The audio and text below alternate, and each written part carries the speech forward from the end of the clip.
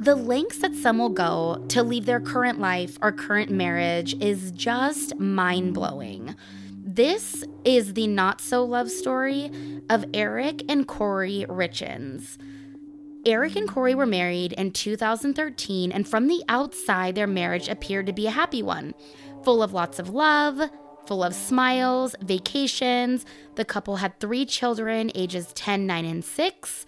They owned a beautiful property. They appeared to have everything they could ask for in life and in each other.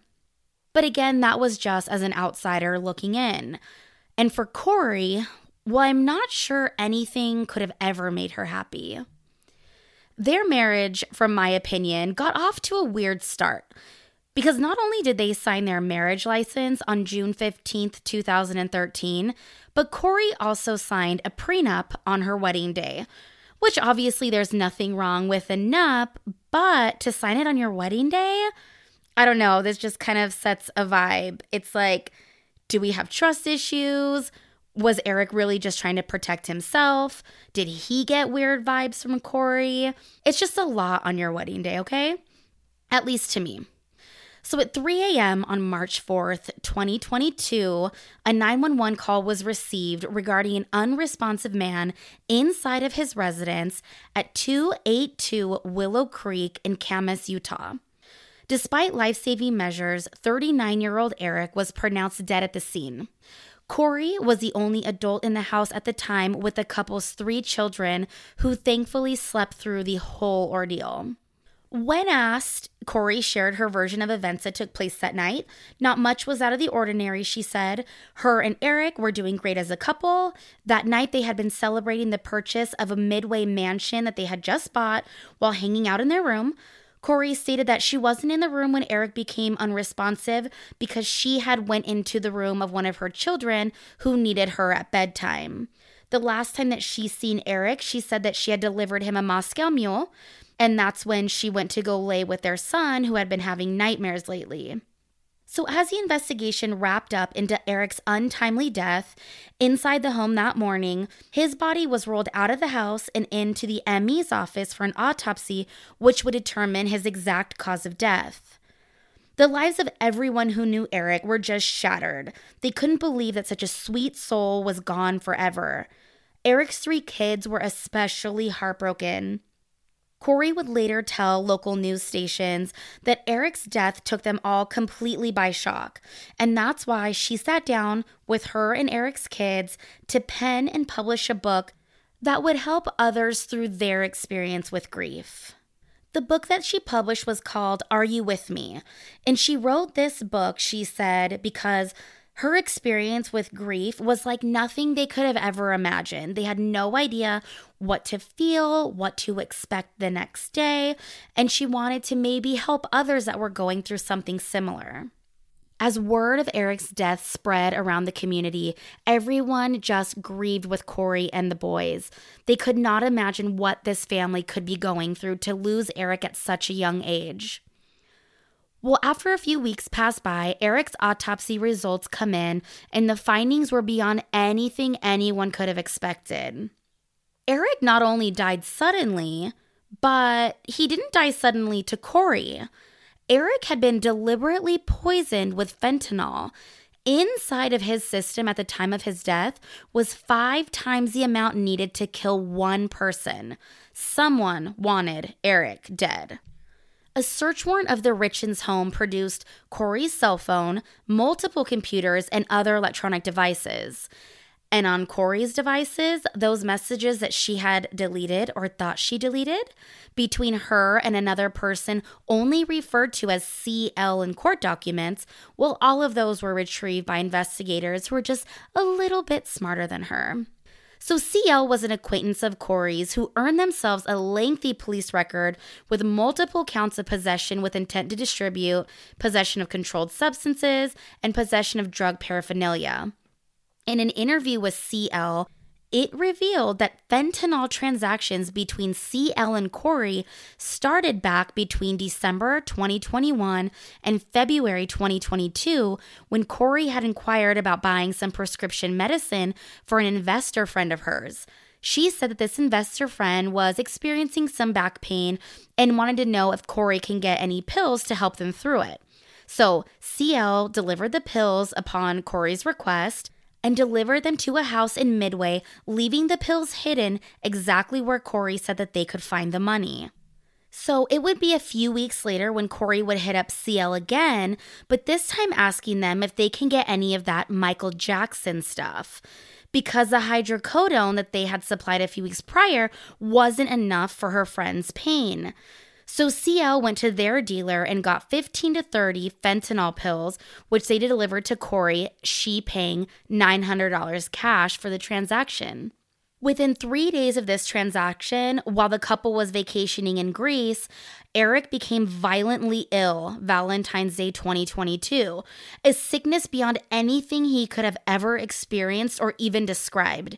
Eric had no idea what caused him to get so sick, but the more he thought about it, he suspected Kori, even confiding in friends of his suspicions.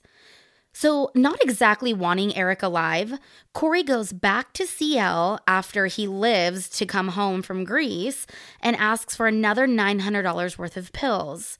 Kori again lets CL know where the money can be hidden and where they can leave the pills.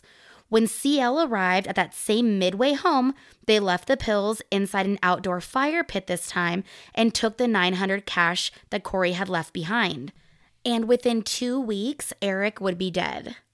So in that prenup that Kori signed on their wedding day, the agreement stated that each did not have any rights to one another's present, future income, property, or assets, except if Eric Richins died while the couple was still lawfully married. And at that time, Eric's partnership interest in his business would transfer over to Kori, including the home that Eric would eventually die in. So after Eric's death, it came to light that the couple had been in financial ruin for quite some time. So it started back around 2020 when Eric discovered that Kori had been draining his assets, spending hundreds of thousands of dollars of his hard-earned money, taking out $250,000 equity line, which had zero availability when Eric made the discovery. And Eric came upon $100,000 of missing money from his bank account and discovered that cash in the tune of $134,000 that was set aside for tax payments was also missing. Kori didn't stop there, though. She racked up more than $30,000 in charges on Eric's credit cards. I want to know what the fuck she was spending all of this money on, how he didn't realize all of this cash was gone, and what was she buying that he didn't notice? I'm thinking like it must have been like diamonds, something that's like easy to hide. I don't know. So when Eric confronts Kori about all of this missing money, all of these charges, the equity line, she agrees to pay it all back. She apologizes up and down, but he's pissed. He goes straight to a divorce lawyer to go over his options. He visits with an estate planner to be sure that his kids will be taken care of in the event that something happened to him, because he was just not feeling comfortable in his current situation. So at this time, a living trust was established with Eric's sister Katie as a primary beneficiary. His partnership interest in his business would also be thrown into this trust, as well as a $500,000 life insurance policy that was once in Kori's name. But he's like taking everything out of her name. He's making sure that if anything happens to him, she doesn't benefit from anything at all. So with these changes all happening behind Kori's back, she couldn't be more deserving of any of them, seeing all of the moves she was making behind Eric's back. Like, let me tell you. There were 4 insurance policies that Kori took out in Eric's name from 2015 to 17, totaling a whopping $2 million. These, you guys, were opened only 2 years after the couple got married, which is a wild thought. Like, she's been fantasizing about killing him and making out with all this cash for that long. That is a different kind of evil, let me tell you. But Kori's making like big moves in January 2022. She's stepping up her game. She knows what she wants and she is going to get it. So this is when she starts buying the fentanyl. And this is when she tries to change one of Eric's life insurance policies with New York Life, changing the beneficiary from his business partner to her. This change was made for like 2.5 seconds, but was reversed when someone at New York Life became suspicious of the change and was like, no, we're going to keep it as the original beneficiary unless we hear from Eric. So a couple weeks later, Kori opens up another $100,000 policy in Eric's name. A week after that policy is issued, Eric believes that Kori tried to poison him on Valentine's Day in Greece. Kori told authorities that, God, I just wish he would have left her then. So in Kori's interview after the passing of Eric, she tells authorities that the night that Eric passed away, she was in her son's room sleeping. She didn't have her phone. It was in her room on the nightstand charging. Well, authorities knew that this was a huge red flag because forensics on Kori's phone that had already been done had showed that it was unlocked and locked multiple times during the time frame that she said she was asleep in her son's bed. And not only that, there were messages that were sent, received, and deleted from that phone in that same time frame. One thing was clear, Kori was not about to stop trying to save her ass, but she's only digging herself a bigger and bigger hole. So the day after Eric's passing, Kori closed on the Midway Mansion, which was worth $2 million. It was a home that Eric thought the couple didn't need. They actually fought about it. He said it was so unnecessary, but they went ahead and they made the big purchase. The closing happened the day after Eric's passing. And what do? In light of both events, we throw a party at the house to celebrate. I want to know exactly who showed up to that party. Who is that heartless? And who supports Kori in that way? Like, that's pretty disgusting. So after the party, Kori gets caught up in an altercation with Eric's sister, Katie. And it's because Katie confronts Kori for having a locksmith coming over to open Eric's safe.